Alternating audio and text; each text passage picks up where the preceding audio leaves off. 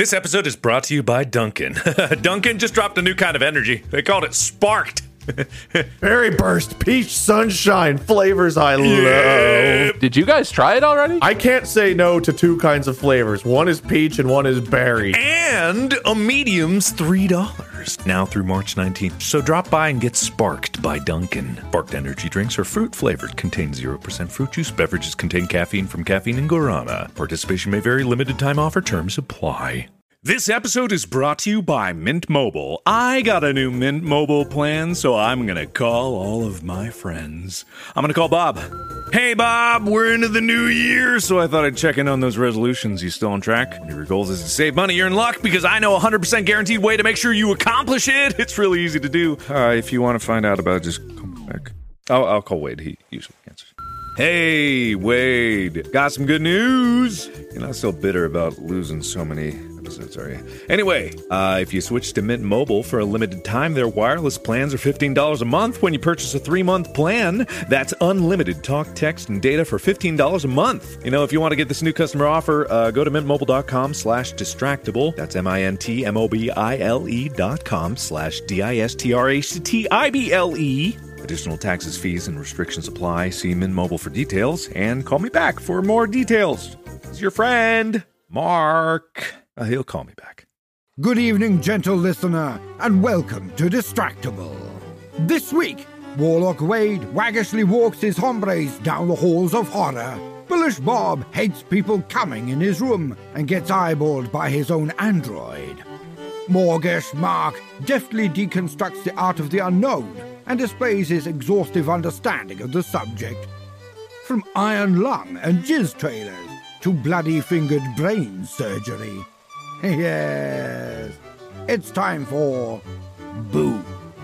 Now sit back and prepare to be distracted and enjoy the show. Hey everyone, welcome back to another episode of Distractible. I'm today's hostess with the mostest, Wade, and I'm joined by my co-hosts, Mark and Bob. Hey guys. Hello. Hi.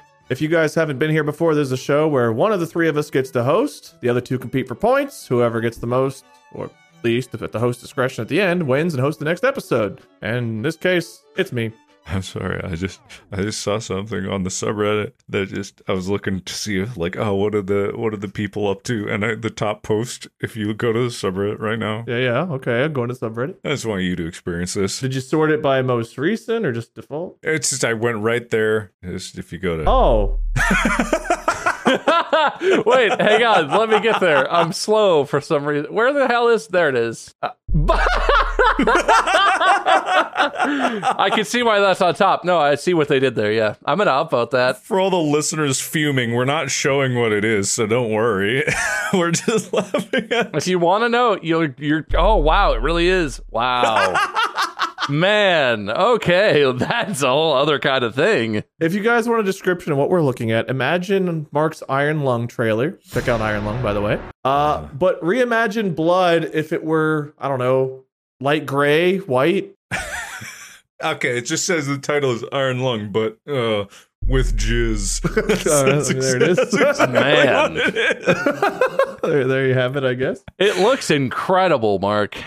Thanks. Thank you so much. I appreciate that. You should use their version. I should. I was thinking of recoloring the whole movie. That's a good idea. A very different movie like this. Well, pretty much the same, if you think about it. I don't want to. No, think about it, Wade. Think about it for a minute. Segue time. How are you guys doing? Oh, I'm good.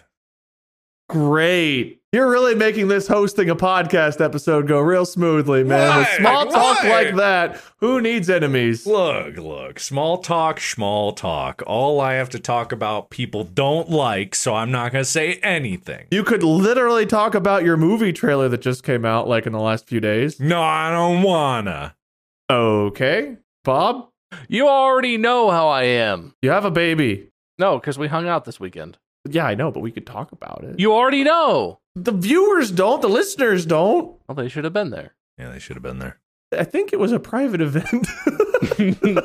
No, but we did fly with James this past weekend, and it went surprisingly well. It was only like a 2-hour flight, It was not that long, but he done flewed. He did not enjoy the being out of his routine as much. It was kind of a long weekend, but the flying was great. He sleeps in the plane pretty good. It was fun. Yeah, it's good. You know what else we did, Wade? So We had a baby on the plane that was like dead silent during the flight, and then we took a shuttle from the airport to like where we parked our car, and the same baby was just so unhappy about being on the shuttle, and the mom was like, "You were so good on the plane. What are you so upset now?" And I don't know the answer to that, but baby fly, yay. Shuttle, nay. that's kind of weird. I feel like the baby probably has a lot more experience in cars than on airplanes, but maybe not. I don't know. I have no idea as to why. If there's anything I've learned about why babies cry on airplanes or public transportation, it's because they have bad parents. Oh, that is so true, bestie. That's so true, and I stand by your words. Your brave, brave words.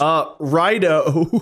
Is that- You all right? Yeah, I was trying to be hip. I think I just stole British English for a I minute. don't even know what you said. Righto, chaps. Cheerio. Okay, all right. Pip, pip. So I do have something that's completely unrelated to literally anything else I've talked about. You guys know how I've flown a lot this year, right? Sure. No. I've never ever crossed this threshold. Oh, God, this freaking light. I don't know. I don't For know. the what listeners, Mark's light just turned itself off for like the dozenth time today. I don't know why. And here it is again. It just turns on and off. I don't get it. I can't. I'm not even like connected to it in the app. I've unplugged it, turned it back on, reset it. It still just like turns off every once in a while and then turns back on. Anyway, not the point. So you guys know how I've flown a lot this year, right? Sure. No. All right. Well, I've flown a lot this year. Oh, okay. Go on. Because I've had to go back and forth between like Austin and LA, and I went to Korea twice now. And then I was just flying around the country. I was in New York, and I was just got back. I've never approached this before, but I'm very close to getting diamond status in my airline reward system. For non-flyers out there, that's a lot of flying. What does that get you? What does I that don't get you? know. Do I get like I know when you get called up, the diamond medallions. You get to really board the plane first. Yeah, they get called up with like the military members or something. Like, it's equivalent levels of service, you know? The guy gets on the microphone and is like, "Sure, we're going to begin boarding with our Diamond Sky Miles members." And then old lady in a wheelchair is like, "Can I get on? It takes me 45 minutes." No, this is for Diamond Sky Miles members. Nobody else has breathed the air on this plane yet. This is the privilege they get. The only other thing I know is there's apparently a lounge. Oh, do you get to go to the secret club? And when you're on the plane, they say thank you. For my service. No, for your status. Your diamond medallion status. For your dollars. I don't know. It's a very strange thing because it's like a gamification because I've never been this close, but now that I'm still like 4 flights away from getting there. Oh, that's easy. But I'm just like, oh man, what happens if I do? Do I turn into a diamond? Do I get diamond armor? Do you get a diamond play button or something? Yeah, what do I get? Do I get on the diamond plane? When you get on, the captain gives you some wings like you're a 5-year-old, but they're diamond. No, the pilot comes out and be like, "Hey, I heard you hit diamond. Why don't you pop on my lap while I take this bad boy into the air? Get you a front row seat. Who's a big boy? Come on, hop up." Okay, here we go. I found it. There is a long list of things that you get as a diamond medallion member. Really? Waive fees for bags and ticket changes. You get priority when you're trying to upgrade to either Comfort Plus or First Class. Ooh. Complimentary Clear Plus membership to go through Clear instead of like TSA PreCheck or whatever. Really? Apparently. Highest priority among medallion members, board immediately. Sky Priority suite of services, including check-in, priority security line access, and expedited baggage service. And you get there's a choice thing. I don't know how this works, but there's a whole list of things where you can either choose up to 8 regional or a combination of 2 global, 4 regional upgrade certificates. Express statement, $500 card to your Sky Miles Reserve. I don't even know what the hell all that means. Delta Sky Club executive membership. Yeah, that's the secret club. Mark, we got to fly somewhere together so I can come with you into the secret club. Travel vouchers, bonus miles. Damn. The only one I even remotely care about is the Delta Sky Lounge or whatever the hell it's called. I don't know, the Clear. Getting Clear is pretty good. Yeah, it's not bad, but if you just lie to them, you can get a free 2-week trial and just use it and then cancel your credit card and it's fine. But also, I just want to go in the secret club so bad. When we did the tour in Australia, You remember we had our our Australian guy who was like running the tour for us, flies like everywhere all the time, so he had super platinum diamond status or whatever, and he got us into their secret club where they just had food and drinks and stuff. I don't remember that at all. Was I there for that? Oh, maybe you weren't allowed in the secret club. Maybe it was only for the cool kids. I don't know. Yeah, you didn't get into the club. Listen, when I get diamond and I'm able to take, was it one guest I can bring in? I'll let you guys fight for it. Well, whoever wins that episode of Distractable that week, I'll let in, so the stakes will be very high. It'll actually matter. It's going to be really awkward if you choose one of us and Amy's also with. You meet me at LAX and Amy's like, why is Bob here? And you're like, oh, well, he just flew out here to fly back with us so he could use my diamond guest pass status. Amy's like, but I was gonna, no, go to the gate. Try winning an episode, nerd. I don't recall you winning an episode of a prestigious podcast. Anyway, that's the newest thing. Also, it dropped a trailer, but it is whatever. The diamond thing, way cooler. You were right to bring that up first and primarily. I don't know. The Jizz trailer's something. Yep, it's good. That's straight from my channel. The Jizz cut, as we call it. Instead of the Snyder cut, you get the Jizz cut. For months you've been talking about the Jizz cut, and I was like, how could you get cut by that? But it makes sense now. I thought maybe you made like a frozen jizz blade or something, but no, this makes way more sense. Is it part of the sequel, Iron Balls? Oh, absolutely. I hope I'm not spoiling anything like I did in Space this time. I apologize if I did.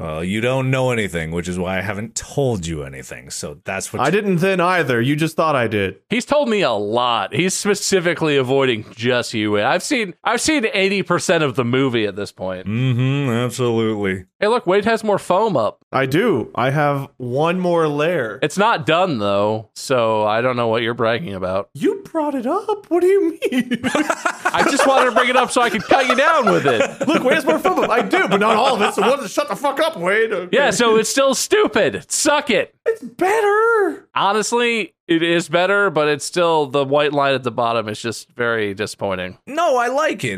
This kind of breaks up if it was all just one color. He's lying to you. No, I like it. And also, you don't need to cover all your walls. We've talked about this before. Well, only one shows up on camera. That 3/4 of an inch thick Amazon foam does not deaden sound very much anyway. It's aesthetic. We all know it's aesthetic. It's like thicker than that. Unless I've got real baby hands. You're basically in an anechoic chamber. Never mind. You make me feel inadequate, Bob. That's why we would never work. I think your foam is fine, Wade. I don't know why Bob is trying to tear you down. You put it up and you... I don't know. We hung out and had a great time. I don't know what happened. I'm starting my villain arc, okay? I'm trying to tear Wade down with the thing that I know he cares most about in this world. Right. Now that I've had my redemption arc and I am the hero of the subreddit now, I see where this is going, yes. By the time I finish hand washing every panel and drying it, I will care more about my foam than anything else on this planet. But, alas, today's episode is not about foam or me or even jizz. Thank God. Though maybe that latter plays a part in a lot of the things we'll be talking about. But we are in October and we're approaching Halloween, and I thought maybe we should discuss something on the Halloween themage as we get close. I wanted to go over horror in general. What makes something scary? What are some of the best horror games, horror movies, horror shows, and what makes them the best? And I've got some ideas and some stuff written out as well, but I want to get your guys' opinions on it. And I've also got a fun little, I think it's fun little thing to add in at some point. We can kind of start wherever you all want to with that. This is not going to be like a you go. This is really just a discussion. So kind of however we feel like talking about it, the first horror things that come to mind. Let's name some things, get a list going, kind of figure out what we think ties them together and makes them great. Wait, Bob has his hand up, but just remember, he's just trying to cut you down. Oh, okay. That being said, Bob, what's up? First of all, terrible topic. I hate it. Second of all, I want to start this whole thing. Well, I am going to engage with this topic, but I'm not a horror person. I don't like scary stuff in general. I find a lot of things in the real world to be scary enough that I don't need extra scares. So basically for me, the criterion is if something is advertised as being scary, I'm just gonna be scared if I watch it and or play it. It doesn't matter if it's like the dumbest thing ever. Although I will say there was one movie that was, I think, supposed to be scary that didn't get me at all. Well, what was it? What was that called? It was the like sequel of The Shining, Dr. Sleep. that was called. Okay. Well, even if we talk about something that's not scary that's supposed to be, we can try to figure out why it's not. I mean, that's on the same lines. If we can rule stuff out. I actually do like The Shining, and I find it very scary and intense. And so I thought Dr. Sleep, it was supposed to be like a sequel, right? Or like a subsequent. I don't even remember what Dr. Sleep is. I think it was like the kid from The Shining. Yeah, it is. All grown up, living in a small town in the Northeast or something, in Rhode Island or somewhere small. But he still has the shine, right? He still like does that. And there was lore about him having a past where he captured haunting creatures in a box and stuff. But like, he's the one who like talks with his pinky or whatever in the movie's like, Tony's not here or Danny's not here, Mrs. Torrance. Yeah, that guy. But he's adult. I've not read the book. I know the book is probably even better than the movie. The movie's fantastic. But I was prepared to absolutely shit my pants at that. And I thought it was tremendously unscary, which I thought was just weird because it's supposed to follow The Shining, which I think is a very classic and iconic scary film. But yeah, like other than that one movie, if something's supposed to be scary, I'll probably be scared even if it's ridiculous and terrible. So I'm not a good test audience for this, but I'm happy to talk about it. You've got some experience. We've done multiplayer horror games and other stuff like that, so you still have experience in it. It's hard to define what is scary. This is like why a lot of projects out there are exactly. That's why I wanted to start with a list of things we find scary that we can try to find similarities. Okay. I would say it's hard nowadays because I've played so many scary games that I honestly have a tough time defining what is scary, and it usually breaks down to like scary moments in games that I find to be pretty horrifying, or in movies that I find to be pretty horrifying. I'm trying to even remember what's the last horror movie I watched, which is okay. So I actually watched Hereditary after we were done filming Iron Lung. It was kind of one of those things where I was like, I should watch some horror movies. So I watched Hereditary.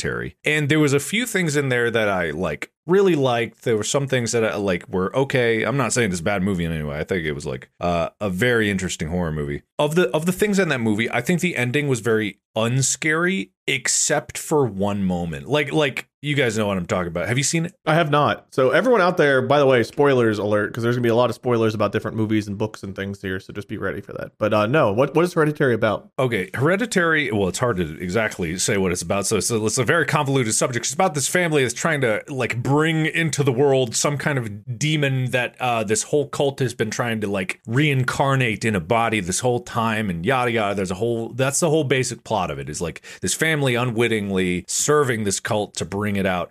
But there is one moment that I think a lot of people know there about that is either really scary or really funny, depending on what your perspective is. And this is what I say a lot about horror, is like horror and comedy are very close to each other. They're both surprises usually. One is harmless, one is harmful. You know, it's your brain wants to evaluate a threat. And if it's evaluates something as a threat, then it like kicks you into fear mode. And if it doesn't, it's like, it's almost comic relief. There's a moment towards the end where there's just like it's I forget if the camera is like slowly panning across, but there's this dude that's just like in the doorway naked butt naked, show us. and he's like got a beam of light right here, and he's like Okay. and like I think anyone who's seen that movie knows what I'm talking about. That's not exactly a spoiler, but it's like I'm having a hard time envisioning it. Can you do a real to life real full demonstration? reenactment. yeah, let me drop trial right now. All right, everyone go to Spotify right now. There are so many people watch an episode ever. It's such an interesting moment because it is funny to me, but also it is unsettling. It's both at the same time. I think that a lot of people probably walked away because just like the fucking confidence to have that shot so prominent. Only like Hereditary, smiling naked guy. There's probably a picture of him. Yeah, it's something about, number one, the lighting is very, very creepy. The way he is like framed up in the doorway, just in the darkness, is just like. I hate that I'm Googling this, but I'm Googling this. Oh. Yeah, it's scary, right? But also hilarious. It's like at first you're like, what the? It just makes you go, what the fuck? He kind of looks like Ronald Reagan and Orville Redenbacher had a child. It looks like I think he means the like drawing rendering of Orville Redenbacher on the packaging boxes of the popcorn. I see. But he looks like he just said Pepperidge Farm remembers. You're right. That actually is an apt description. It is terrifying, but it is funny. You're right. It is both. It's so weird, and I think Hereditary like is a good example. There are many very very scary moments. I love what they did with like hiding things in the darkness and not like emphasizing it with a jump scare or something like that. It's something you discover. And I think that's a lot of things that horror movie does better than others, in terms of, instead of like shoving it in your face, let people notice the thing, because that is a scarier experience, even if most people might miss it. If people do see it, their instinctual like brain is going to just like kick him into overdrive, being like, is that a threat? And I think that's what makes like Hereditary is a scary movie. And there are some scenes you could pick it apart of being like scarier than others, but overall it's a pretty horrifying experience led by really great acting. So I'd say like that's probably like, I would say that's a pretty scary movie. I like that. Okay. I'm just Googling still frames from that movie, and I'm having a strong urge to look over my shoulder. I don't like it. That means it's being somewhat successful if just still images are making you do that. That would definitely be a thing. If I was going to say something about horror that I liked, just without having seen that movie, just from the stills and from what you're describing, Mark, being willing to put something out there that's not just like a loud jump scare moment where it's like someone could see that and think, oh, well, that's not that scary, or see it and think it's funny or just like confusing or whatever. I think that is good horror to me, because it's not just like, boo, gotcha. It's like off-putting. And as those moments accumulate over the course of a good story, like the more off-put you get, the more you're like uneasy in a way that's harder to put your finger on. And then you'll have more reaction to the scary moments that happen, because I'm sure that movie has jump scares of someone gets killed or whatever. It's about like summoning a demon. So like, I'm sure they go through the tropes of what happens when you do that. It just like the still frame is kind of like, oh, weird. But I could totally see how if that just showed up for a couple frames in a movie, and you saw it, you'd be like, what? Huh? It would be unsettling, and it's great because it's like the pacing I think is good because it accelerates the unsettling, and it kind of like, it doesn't provide a lot of rules for its universe. I'm not exactly sure why they have to be naked, but they sure are. But I think if I remember about some of the behind the scenes was like, yeah, originally we had all these like robes and stuff, and we kind of made a last minute decision, which is a crazy thing to ask all of your cast, to last minute, being like, how about instead we just have them all be naked? Yeah, you guys don't mind, right? Go ahead. I will say the like flowy robe aesthetic in scary movies is super done. That's not scary because you see that as like a cliche of a thing that's supposed to be scary. A fully nude person in an unexpected place doing something that's really off-putting or terrifying, kind of like a new fresh take on the like weird look at the human form that you're not really supposed to see in a general setting type of thing. Because you never see a fully naked person like hanging from the ceiling or like murdering someone else. You're usually wearing clothes, usually flowy ghost robes or something. Like, oh, that's interesting. Yeah, so that's my contribution for something at least recent. I think you both contributed. Bob, you also mentioned... no, he didn't mention anything. I don't remember him saying anything. I contributed a lot, at least as much as Mark, probably more. He tried to knock you down. I mean, Mark brought up the whole topic, so obviously points. But I was going to say you both contributed. But okay, thank you. Fine. So for me, one of the first things I thought of whenever I was thinking of this topic was the first Alien movie. I've been replaying Alien Isolation recently, and Alien Isolation on replay, I was like, I've played through it. I remember it being a really cool game. I doubt I'll find it really as scary the second time. And I have surprisingly been mistaken. It has gotten me like worked up, nervous, like, oh God. Like, even though I remember a lot of the big hits as to what's to come, there's still like small moments I've forgotten over the last like 8 years, whatever it's been. And it's been a fresh, fun take almost again, even though I've already done it. But the first Alien movie, whenever you have no idea what's happening, just all of a sudden, like we're introduced to like strange things going on. And then if I remember right, the first introduction of the aliens in that movie isn't even like a xenomorph. It's a chest burster, right? It's one of the little crawly doodads. Unless you count the that's the chest burster, right? The little crawly faced huggers. Yeah, but I meant before it actually it does blah. Do they show us the one on the face first? They probably do. Oh yeah, because that's what leads to the Yeah, so you get the face hugger first, then you get the chest burster. I don't even think you see an actual like alien until like the end. But the whole time you have no idea what it is going on, what it is. Even if you know alien, it's like, okay, alien doesn't tell me anything. Like, what is it? What does it want? How do you stop it? What is it doing? Like, there's just so many questions as to what's going on. I think that's a key element of horror to me, is not having any idea as to what's happening or why it's happening. Like, we don't know anything about this creature or monster. We don't even know really what it looks like, and you don't know why it's doing what it's doing. And I think that is a lot scarier than when you do. You look at the sequel, and the sequel's like much more of an action movie. It's not necessarily a bad movie, but it's an action movie more than a horror movie because we know about xenomorphs and stuff. We know why the eggs are opening. Like, we have the tension and anxiety of like seeing that happen, but the scary like what is happening is gone because we know that from the first movie. And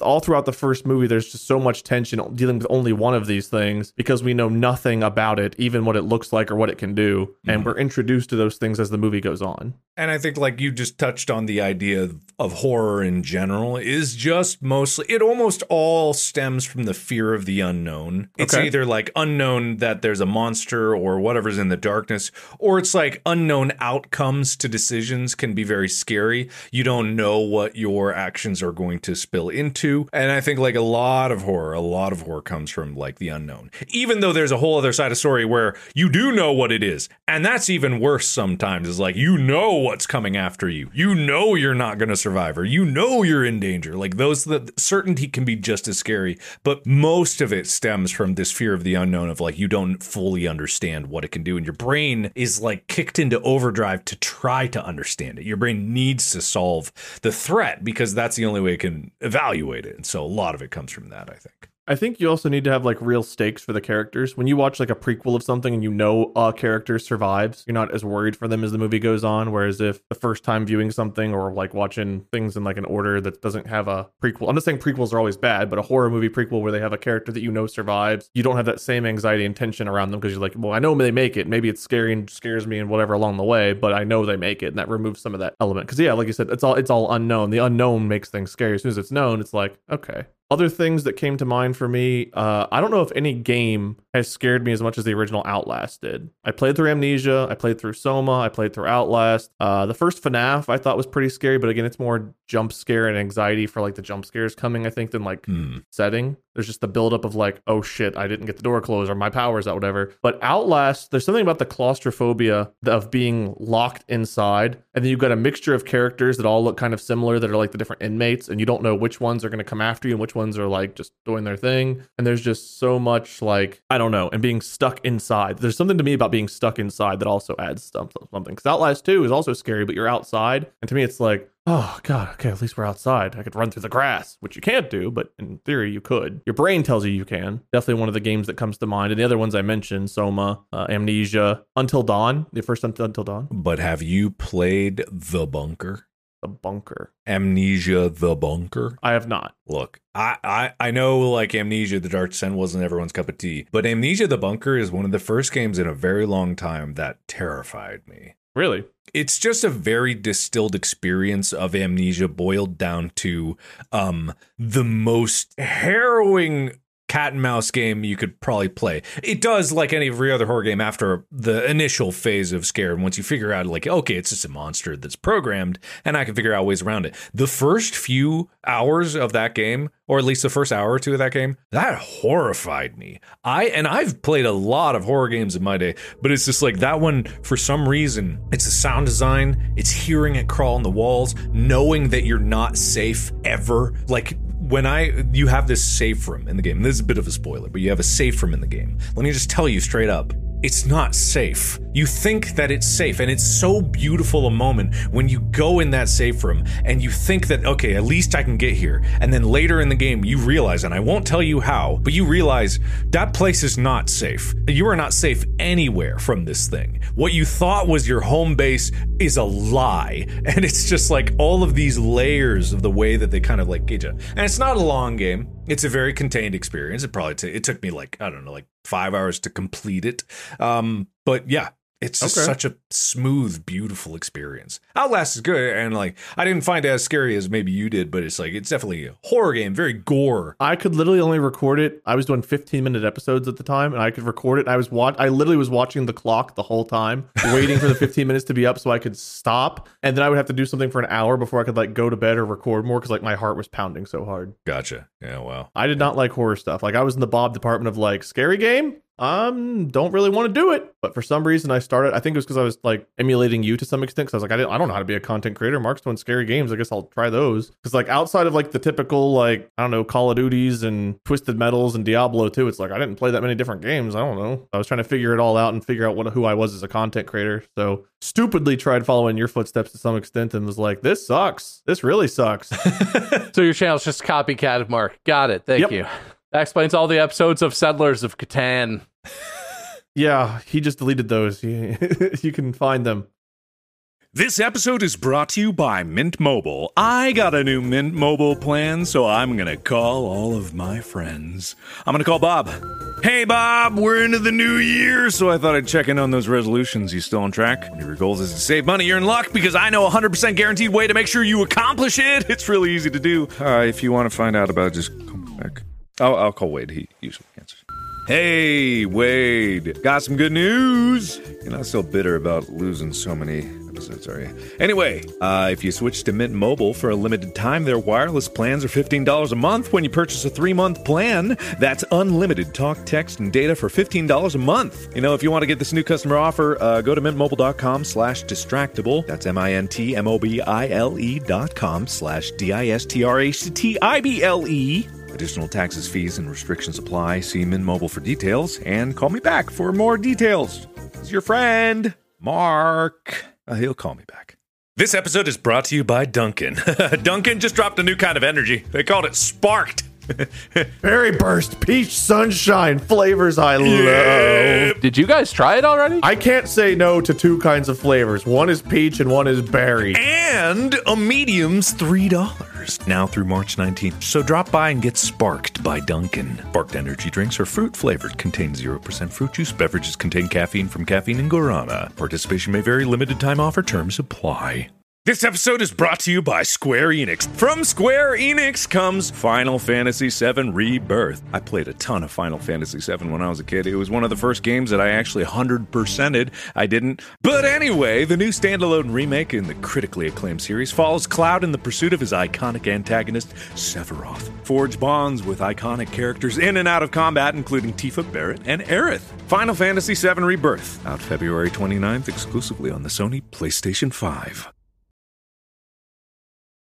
Listen, I got stuff that's scary. Okay. Something that gets me, this is more like, this is another probably like cliche, honestly, but like, so one of the scary movies that actually still scares me, but I like it as the franchise is Paranormal Activity. And not because they are particularly good as a whole collection, but because on like one of our, I think it was our first Valentine's Day or second Valentine's Day, Mandy and I watched Paranormal Activity together. And I made a whole stink about it because I was like, I don't do scary movies. It's too scary. But that it's like a thing in our relationship, the Paranormal Activity franchise. And so, but the thing, and they do this in those movies a fair amount, but this is a trope in a lot of scary stuff. Inanimate objects. And not like, oh, it's possessed or something, but like I think it was in the first one or the second one, there's a pool cleaner. It's one of those automatic pool cleaners where it has a suction hose and it just goes like and like hops around the pool and cleans it. And at a couple different moments, like pivotal moments in the movie, it gets taken out of the pool and it's like a bait, right? Because one of the characters sees it and is like, that's supposed to be in the pool, and goes out to the pool and is like, I'll put you back in. Splash. And it's like that sort of thing where inanimate objects are tools or traps or just like get messed with, but are not in themselves dangerous. I hate because I see that sort of shit in everyday life and it makes me lose my mind. I talked about our vacuum that we got recently. It's like one of those Roomba style vacuums where it vacuums by itself. It keeps turning on at 4 a.m. It's not scheduled to turn on at 4 a.m, but it keeps turning on at 4 a.m, and I swear to God, it looks at me. It's docked in our bedroom along the wall, and I swear to God, it turns on and it goes and pulls out of the dock, and it just does like a little calibration, but it looks right at where I lay in the bed as part of that. It goes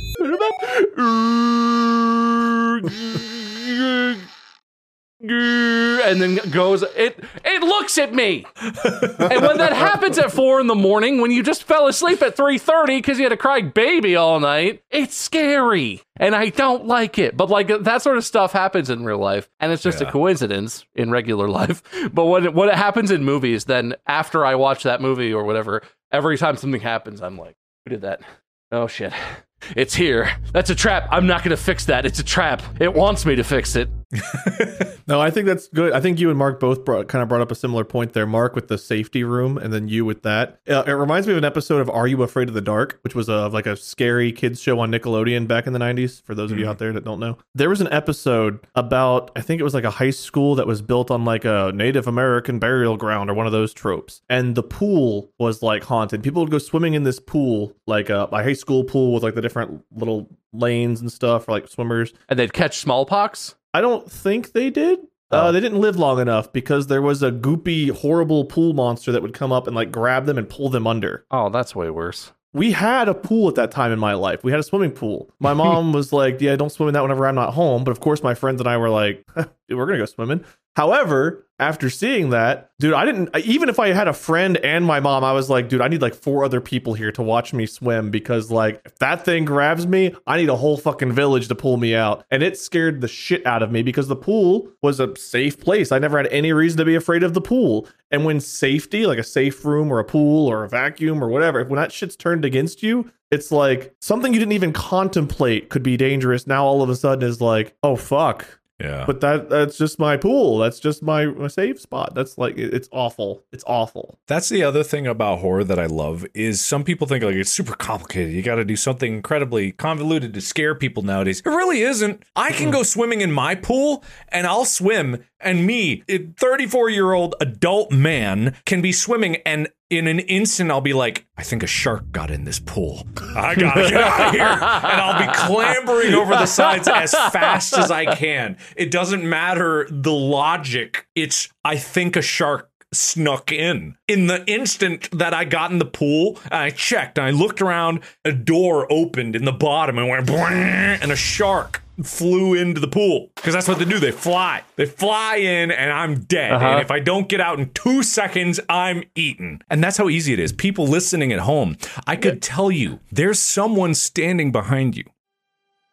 You didn't notice him at first. When you came into your room, you didn't check every corner. There is someone standing there looking at you. And if you turn around, they're really going to be pissed. So don't do that, no matter what you can. It's okay, though. They're in flowing clothes, not naked. Oh, they're naked. Oh, they're so naked. Never mind. You're fucked. And they're smiling. Oh, their smile is growing bigger because they're listening to the episode at the same time as you are. And they know exactly what they're saying. They know you know they're there. They're waiting for the moment for you to turn around.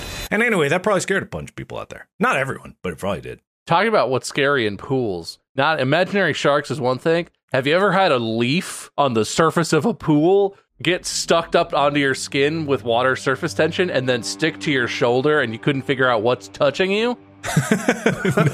So like leaves float on pools sometimes, right? They'll float until they sink. If you like swim up under a leaf and like stand up in the right way, it'll go from floating on the water to like being on your skin, and it feels like something like is just tickling your shoulder, and you're like, oh, but you can't see it because it's a leaf on your shoulder. It's scarier than it sounds. I had a frog or a toad dive in the pool, and I was like diving to pick stuff up like at the bottom of like little rings or something. And I remember like looking up, and I just saw something like coming at me, and I couldn't tell like how far it was, how big it was. It just freaked me the fuck out. And then I swam up, and it was just like little frog just like chilling. But that scared the shit out of me. If I've ever had a leaf stuck to me, I think I figured it out quickly enough where it didn't freak me out too much. Oh, dude, a scary thing happened last night. All right, so this has happened a couple times in my life, but specifically last night, we were in a hotel. We just got back from traveling today. Last night at like 11:30 p.m., which isn't too late, but we have a baby. So he was already asleep for a couple hours at this point. At 11:30 p.m., some middle school kids were staying in the hotel, I think, but they just slammed our door. Like, we were staying in a hotel, the door was locked with all the extra security locks, and we're just sitting, Mandy and I were sort of laying in bed, like talking, kind of falling asleep, and it was just like, slam, tap, tap, tap, tap. And like, I heard footsteps running away, right? Like, I know that a human did it. But that shit has happened to me multiple times. How many people slam doors in hotels? Am I just really unlucky? That's never happened to me. It was scary. I've had noisy people in a hotel, but I don't think they've ever slammed into my door. I will say, I don't know if this worked or not. We didn't know if it would, but we did try to prank you 2 nights ago. We got back from, we went to a wedding. We all went to a wedding together, and we got back from the wedding, and I guess there was another wedding that same night. Another wedding party was staying in our hotel. The manager of the hotel we were staying at was like a fan of this podcast. Shout out to you if you're watching. And one of the wedding groups had extra flowers, and they were like, we don't have anything to do with this. I can't take them back to my fiance because yada, yada, yada. So here, have some flowers. So you guys smashed the flowers in front of our door and scrawled out, "You're going to die" in the dirt that spilled? No, that was someone else that did all that. But we did bring them up, and we took an empty cardboard container, and I one of our friends wrote the word flowers on it and put it on top of the flowers, and we just set them gently in front of your door. I didn't knock, I didn't touch your door, I just set them there, and I was like, either someone will clean this up before they get to see it, or they'll just be like, who the hell sent us flowers? It was a really harmless prank in theory, but I don't know if you ever even got to see them. No, we did. They were fine. No one bid on the "you're gonna die" bit, but that's fine. Well, I know I didn't do it, so I wasn't gonna let you. Wait, so did you guys? But this actually did happen. Did you guys tell them that we wanted like room cleaning service early the next morning, or was that unrelated? Because that morning, did you have a thing on your door? Because I think they just do that if you don't have a thing on your door. We had the do not disturb out because I hate when people come in my hotel room. And at 7:45 in the morning, our phone rang, and it was the front desk, and they were like, did you order early room cleaning today? No, we did not do that to you. No, and then she was like, also, they said you have flowers in front of your door. Click. We left the flowers. We didn't say a word to anybody. Knowing that you have a baby, we were not about to fuck with your sleep. So no, there was no knocking. We simply put the cardboard word with flowers and just set it down in front of your door. And I was like, either they'll take it and clean it, or they'll get to see it, just be confused. Ha ha, harmless prank. Did nothing else. That hotel was haunted as shit, man. That was a bad hotel. I don't know how much time, and I don't have anything to relate with the story, but I just remembered a dream I had the other night, and I want to talk about it, because you guys know I have nightmares a lot, and this is just a common thing. A lot of people probably know out there. But I went a stint without them for a while there. I think I was just so exhausted every night. I was barely dreaming anyway. But I had this dream where I wasn't in the dream first-person perspective in my own body. I was watching a video that was recorded of these events that I was in, and I could see myself, but it was like I wasn't watching past events, they were occurring real time. Very confusing. So anyway, I was in the video that I was watching, which was just, imagine I'm not even looking on a tablet, it's just full screen in my brain playing, but I'm from the camera's perspective. And I see myself running around doing something, I don't know, we were in a house or something recording something, and there was this lady that was recording that I did not know. She was blonde, and she had extremely thick curly hair, looked exactly like ramen noodles, uncooked ramen noodles, blah, blah, blah. As hair does. More ramen than hair. Anyway, so we're running around, and then I slip and fall. I see myself slip and fall in the video, and I smash the back of my head into a table. And I am in pain in a way that I know I'm in pain, but I'm not in pain, if that makes sense. But I'm seeing it, and I'm like, oh, guys, stop recording. And this lady just gets closer and closer with the camera, zooms in, and I can see the back of my head. It's bleeding, and the skull is cracked open. I can see the inside of my head. And she's just still filming, and I'm telling her you gotta stop recording, you gotta call a hospital or something. And then not only does she do that, she starts peeling away pieces of the back of my head, the skin flaps, just ripping them off. And I can feel it. I'm like, fucking stop that. Rips more until my brain is exposed. Reaches in with the camera right here, pulls out what looks like this, about, I don't know, 3 inches long, a gray veiny sack of something. It looks like she literally just took some of my gray matter right out of my brain and pulled it out. And when she did that, when it was and then snap, I woke up. And I've been having this thing where when I wake up from a nightmare, if I look into, say, a sliver of light through the door, I'll see letters and numbers suddenly go flying by at maximum speed. I want to know if anyone else has that phenomenon. You're fully awake and you know you're awake and you see this? Yeah, I'm awake and I look at the light and there's just letters and numbers flying by and just a whole random assortment. The Matrix is breaking, my dude. And usually it was only in a sliver of light. When I woke up from this one and I felt like that thing snapped, my whole ceiling in the darkness was just covered in letters and numbers sprinting by. This is all true. I'm not bullshitting. I mean, it's not true that there were letters on my ceiling. I hate that a lot. I really dislike that very much. But I don't know what that's about, but I remembered the dream, and I remembered it so specifically because at the very end of it, this lady fucking looked dead in the camera and looked right at me. That actually was my dream. And you know what I remembered? I had this exact same dream when I was a kid. I remembered it so specifically because you know that gray veiny sack that I remembered being pulled out of my head? Uh-huh. I remembered because I was scared of that as a kid. That's something my mom ate in her ramen. It's a fish's egg sack. And I remember because I looked up a picture of that, and it's so weird because I backtraced it to my nightmare as a kid, and I'm like, oh fuck, that's what that was of my nightmare when I was a child. It was, and that's why the lady, and I said she had ramen-like hair, is because literally, I've never had a dream be so literal of something like from my childhood. It was this weird, if you look up like an edible fish egg sack, you might find this gray one that's been cooked, and it looks like what could be brain, but it's an egg sack. And she would eat that in her ramen, and that's why I had this dream. And I've never had anything so yeah, it's awful. Like That doesn't look very edible. I don't know if I found the right thing, but hello, hey. It looks like brain, right? In a way, it looks like brain. Yeah, kind of. No, yeah, I can see that. It's very not pleasant. Yeah, so if for everyone listening, look it up at your own peril. But I literally had that dream as a kid. Not exactly the same as looking through a camera, but in a similar way of falling, cracking my head open, and having someone pull a piece of my brain out. And I was like, oh, that's what that was. It was the ramen and the fish egg in it. Oh, okay. So anyway, yeah, that's a dream I had recently. Don't know about the numbers, though. The numbers and letters are very weird. That is a strange thing. No, that seems super bad. I'm not going to lie. And I don't like that it escalated either. Like, that's not... Yeah, that's the thing. Having connected nightmares where there seems to be, like, lore building and stuff is a sure sign that you're definitely going to die as a character in a horror movie. Okay, good. Like, you're in trouble. Or you're about to kill everyone who you've ever known and loved. Stop.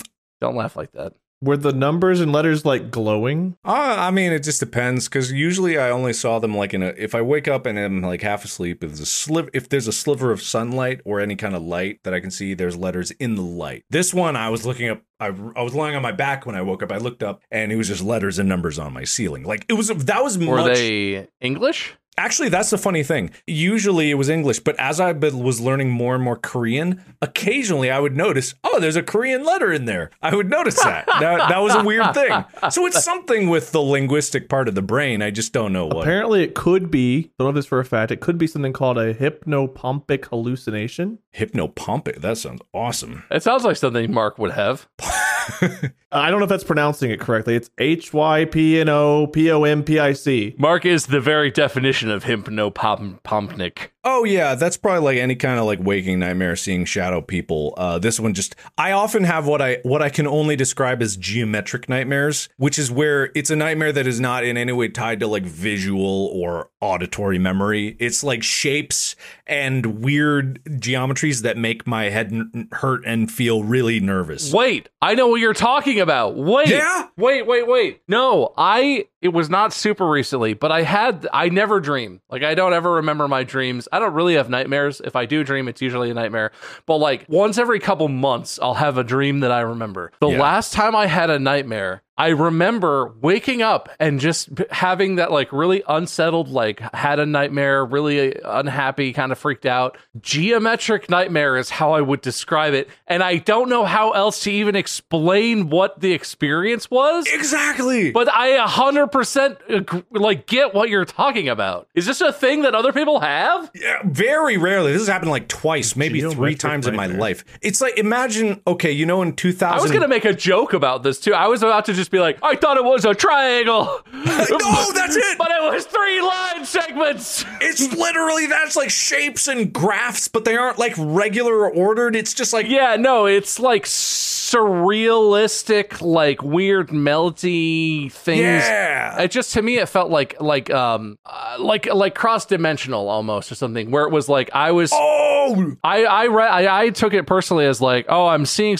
my brain is trying to like show me things that are like from another dimension, or I'm perceiving something that's like freaking me out because it's not in our reality, but it's in like some, it's hard to, I don't know, but like that's how it felt. If you Google like Geometric Nightmare, there's some images that kind of give a vibe of what I saw in my dream. There's like, especially some of the top ones. It's not quite like that because that's even that is like too organized for what the dream was, but it's like kind of like that. Ooh, the first one that comes up just like it made my whole everything shiver. Is it the QB green one? The orange one that's very like swoopy and there's like glowing sun kind of in the background. Yeah, that one. Yeah, that's the one that I think is probably the closest that I would say. That is absolutely like down the right path in terms of like capturing what it's called. Geometric Nightmare FX by G. Adam Orozco. Apparently it costs $4. It's a print or something. But the thing is, like, I can kind of remember vibes of visuals. I couldn't tell you a specific thing because there was no specific thing. It was just a lot of specific things or a lot of unspecific things. It was like being slowly overwhelmed by like an emotion, but it had like geometric affiliations with it. Mm-hmm. Where it was like, it was, as it got more complex or intense, that it would change. Like I felt like I was seeing something, but it wasn't. It's weird. This episode is brought to you by Rocket Money. I'm a big dumb dummy. I love you, you big dumb dummy head. Well, as a big dumb dummy, sometimes I have subscriptions that carry on a little too long.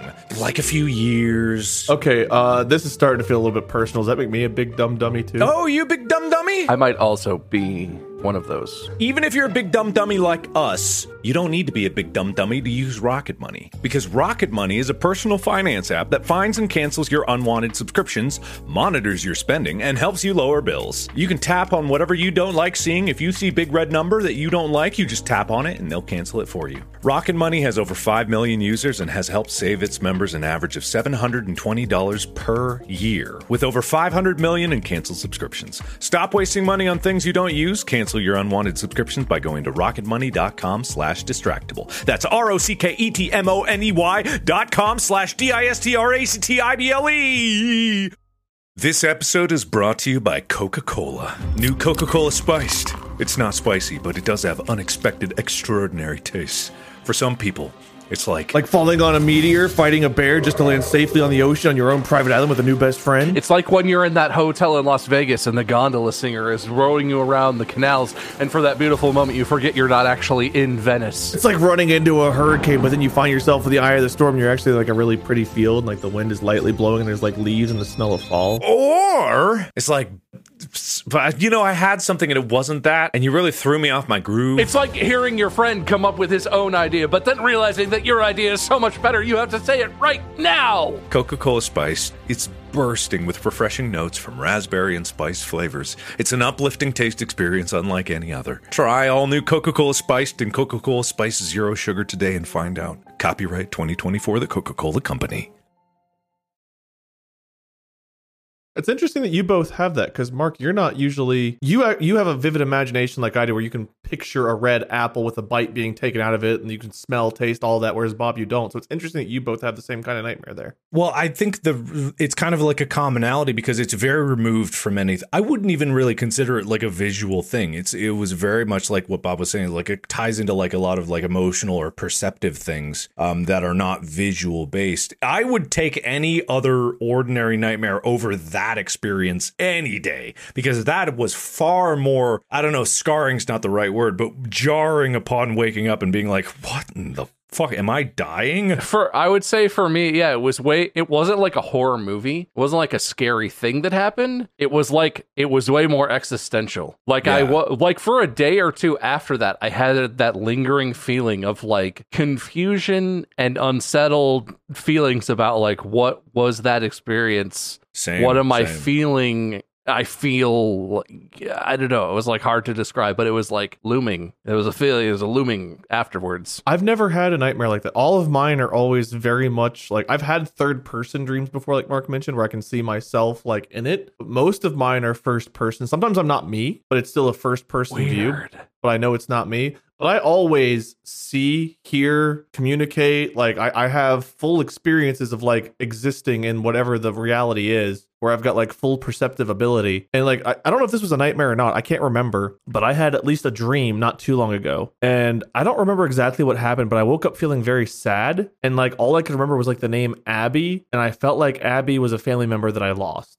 And the best I could relate to like the feelings I had were, I don't know if you guys have ever seen the Star Trek episode where Picard like lives on a planet and like lives an entire lifetime like with a species, and then like wakes up and none of it was real. It was all just like a thing to like that the species had created so that their culture could live on. It felt like that. It felt like I had lived a lifetime away from myself. And when I woke up, I felt the loss of like some people that were important to me in that lifetime that weren't real. But like for 3 or 4 days afterward, I kept like, I had this knot in my stomach like I lost somebody I cared about. It was very strange. I don't know if it was a nightmare, but it was just one of those strange like perception things. But all of my dreams and nightmares are always like that. They've never been just of like the idea of an emotion or like vague imagery. Yeah, well, so we already did an episode called Dreams and Nightmares, so I'm not copying that, but since we're talking about it, They can be horror related. Is it weird that I never ever in my dreams have that agency? I'm never able to talk or communicate, or even most of the time I don't even really feel like I'm there. I feel like more like I'm observing, like I'm like I am the camera, kind of like Mark was describing. To me, yes, but in general, probably no, because like if I tell you apple, you said like you don't visualize an apple. You don't picture anything in your head. And there's like diagrams of people that picture a flat red like circle with a green thing. It's like, oh, okay, a really rough idea of an apple. And there's some people that can picture a whole apple with a little shiny bit on it and a bite taken out and like a worm chewing through the leaf. And they have a whole like detailed imagination of an apple. I can visualize that. I can even hear the crunch and taste an apple in my brain if I'm trying to. Oh, well, those are the main things that I imagine when I imagine it. So don't brag about that. Okay, so you have those parts, just not the image. Yeah, no. Yeah, is it sad now that every time Aphantasia comes up, I get a little bummed out because I realize I'm never going to be able to imagine an apple? Have you tried? I was just trying. Literally, Wade was just describing it, and I was like, I closed my eyes. It's a gray, vast emptiness in here. Like, aside from little sparkles of like light bleeding through my eyelids in a way that just like triggers my optic nerve in a weird way, nothing. Spoiler alert, though, if you have an apple and you go take a bite of it, that's the same thing as what I imagine. It's just like that. But that means you can eat as many apples as you want. Kind of, but it's not like a lingering, like I feel satisfied. There's like a taste. It's more like a fleeting moment of like, oh yeah, that's what it's like. And then I kind of lose it. I can't really hold it for long. I can hold the image, but like the other parts of it, it's hard to collectively put like me eating a whole apple. Like I can't really do that. I don't really have much taste imagination, so I can't really get behind that. It's not specific though. It's like the sweetness of it. It's almost like whenever I had COVID and I could like feel the sweetness. I can imagine different varieties of apples and how they taste. The tart bite of a Granny Smith, a Honeycrisp, and how it's like more round and sweet and really good. How a Red Delicious is like mealy and kind of gross, but sweet in like a dull way. Those are like the main things I think about, I guess, because when you say imagine an apple, I'm like, oh, like a Gala, like a Honeycrisp, or like a Red Delicious. Is this a painting apple, or am I going to eat this? Because it matters. I think I have way less in terms of like taste and even like touch. I can't really imagine too much. But visual, I think it's like purely in like visual and audio is like what the majority of my imagination is. Yeah, and I wonder if you have it stronger for like that because you don't have the visual component. You're like making up for that lack of sense in your imagination, so you have a stronger other imagined emotion or sensations. I don't know. Kind of a thing that the brain does naturally, I think. So that would make sense logically. Yeah, I don't know. That's probably, my best guess because I have the sensations, but I can't hold it. Like I couldn't imagine eating a whole apple and having the actual flavor. I can get the strong sensation of salty, sweet, tart, that kind of thing. But like if it was something more bland, like imagine I'm eating like a fettuccine pasta or something, Alfredo pasta. It's like I can kind of taste it. Guys, theory. I'm scared of everything. It's because I have aphantasia. I can't imagine what anything looks like. So while I'm experiencing things, as soon as I have it in my head, it's like, oh, there's a ghost. And then in my head, I'm like, what does a ghost look like? Which one's a ghost? And then in real life, my body is like, oh, we don't know. It could be anything because I don't know what it is. It's just a feeling, and the feeling is fear. That's interesting. That's an interesting thought, though. Maybe. Because if everything's always unknown to you because you can't picture it, that's What does a ghost smell like? I imagine bad, but it's hard to say. my brain just cannot wrap around aphantasia. Like I get it, but I don't. Like it's hard for me to put myself in that situation because I can visualize. So like I can describe something, but then I kind of picture what I'm describing. To not have that would just kind of confuses my brain. It's just a dead end I can't get past. That's interesting. But to kind of wind this back to the horror, what's scary, what's not. I already wound it back beautifully to horror. What do you mean, why do you? He really did. He really did. Yeah, he did. Yeah. But we're getting back to the descriptions here. That goes back to fear of the unknown. We have unsettling things like the smiles, the naked, the geometry. Seeing someone, feeling someone peel apart your head and pulling, that's unsettling. That's very unsettling. I think unsettling things can be scary. I think jump scares are scary when they're used correctly. Mm-hmm. You can overdo it with jump scares where they just get annoying or you just get like frustrated by it. I know we've both played some horror games, Mark, and Bob, you've probably experienced things, movies, shows, whatever, that have too many jump scares or watched people play it. They get me every time. Never see it coming. They get you, but like eventually they become less scary and just more like, fucking stop. Like, I don't know. I get that emotion with it where it's like, enough. Can you do anything that's not just a jump scare? That's cheap. Like, it gets cheap after a while. Yeah, it's the same as like if someone shines a bright flashlight in your face, they go, you're going to go, God, why are you doing that? It'll make you react. It's just not scare. Yeah, eventually the horror part, it just becomes like a knee-jerk reaction and you get angry about it. Mm-hmm. But I think when used correctly, jump scares are good. I think tension, building of tension, both with sound, with sight. Sometimes whenever we know something like a character doesn't, like we know something bad is around, but a character is just like waltzing through a park in the fog at night and it's like, don't you know, like the serial killer's in here? What are you doing? Why are you here? And they're like, oh, my phone's ringing. It's like, don't make noise. Sometimes that tension can be scary because you know something the other character in the show or movie or game or whatever doesn't. That can add fear. I think tension's a good thing. I can't live with tension. If I was a more outspoken person, I would absolutely be someone who yelled at movies. Because whenever I'm in that situation where I'm watching something and I know and the character doesn't, internally my brain is just like, don't! Why? But on the outside, I'm just sitting there like sweating, just like, God.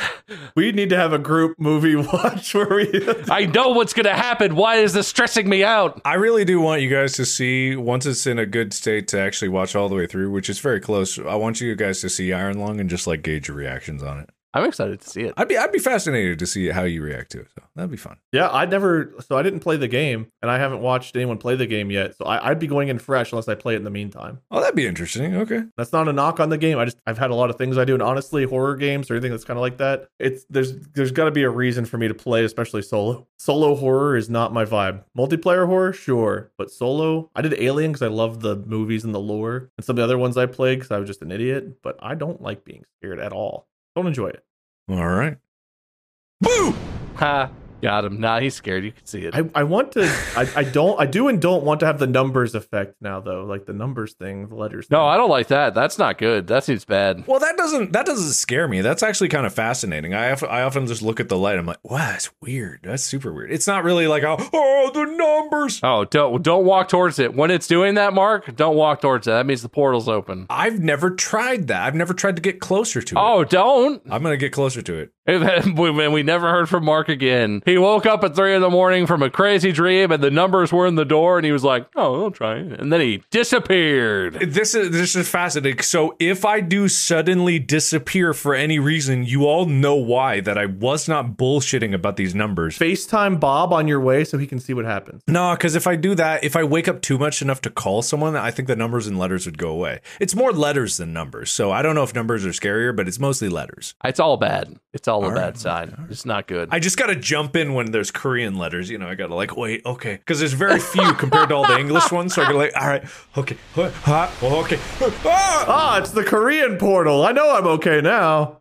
It just seems like rare. Like I'm trying to land, on the 00, It's the shiny version of weird number letter portal. Yeah, if I got to go for something, I'm going to go for like the rare one. It can't be scary if I barely understand what they're saying. Unless that would be the death one is the rare one. It's like a mostly survive, and then I'm aiming for the dead zone. I feel like there's a lot of speculation here about what would happen if you approach this door. All right, I'll tell you if I make it, And if he disappears forever, we'll know what happened. Couldn't be anything else. It's definitely the numbers portal. Just make sure your affairs are in order before you go into the portal. Nah. All right, never mind. Fuck it. Make everyone else deal with it. Not my problem. I'm dead. Or in another dimension. Either way. Man, we went through this episode fast. I guess we went off tangent, but kind of like borderline, and then kind of brought it back for a while. I have a lot of different movies and shows and things I wanted to talk about. So let me just shout out Edgar Allan Poe has some really scary poems and short stories. It's kind of mind-boggling when you read something really short, how even something like that's not very long or like drags you in can still scare you. I'm not going to go into specific examples because I have too much to go over. Stephen King novels. I don't know if the first It movie, the more recent ones, I don't know if it was super scary, but I really enjoyed the first It movie. Second one was okay. First one I thought was fantastic. Are You Afraid of the Dark? Haunting of Hill House. Shout out to those two shows. Haunting of Hill House might be one of my favorite horror things I've ever seen or been a part of. Horror movies, I had Halloween, Friday the 13th, Psycho, The Exorcist, Shining. I did have Paranormal Activity and Alien on there. The Grudge and The Ring.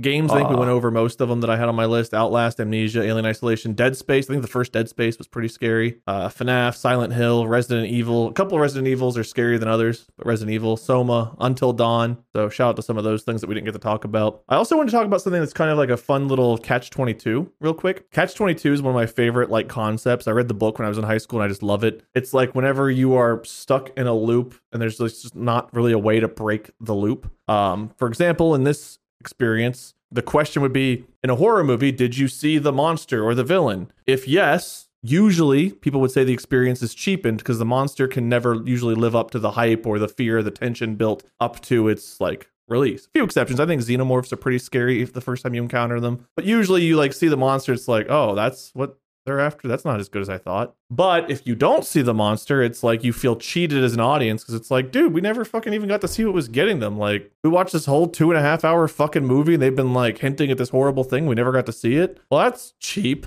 And so the Catch-22 is whether or not you see the monster, it's cheap both ways. So there's just no winning that particular thing. I thought that was interesting because I hadn't considered it as a Catch-22, but it kind of is because you really can't win whether you show the monster or not.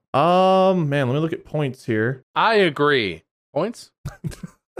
I don't know if he can redeem himself that hard. I think you both contribute a lot. I think obviously Mark has more experience in the horror genre, but Bob, you got us on the whole like scary geometric dream. Yes, my scary geometric dreams I talked about. Hey, wait, what the fuck? Hey, wait a minute. No, I got the points for those. That's how that worked. Wait a minute. Oh, sorry, that was Mark. Let me move those points back. No, those were my points. You gave them to me already. Interesting. I see how it is. I think we should both get the same amount of points for that because we were both basically... I think you should shut up.